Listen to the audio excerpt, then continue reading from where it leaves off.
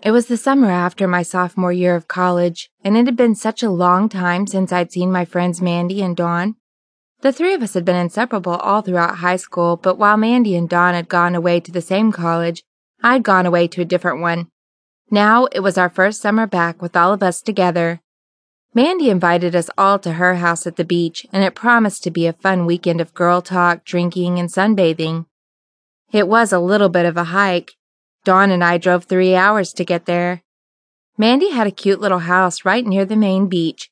Her parents owned the house, but we were all adults now, so they told us we were allowed to spend time there any time we wanted. The first thing I noticed was that Dawn had changed. I couldn't really put my finger on it. She'd always been a pretty girl, but also sort of average, the plain Jane. When I looked at her now, I saw a beautiful, confident, and vibrant young woman. She had long brunette hair that always looked so soft, and dark brown eyes that were full of mystery. She was magnetic, and I felt myself strangely craving more of her.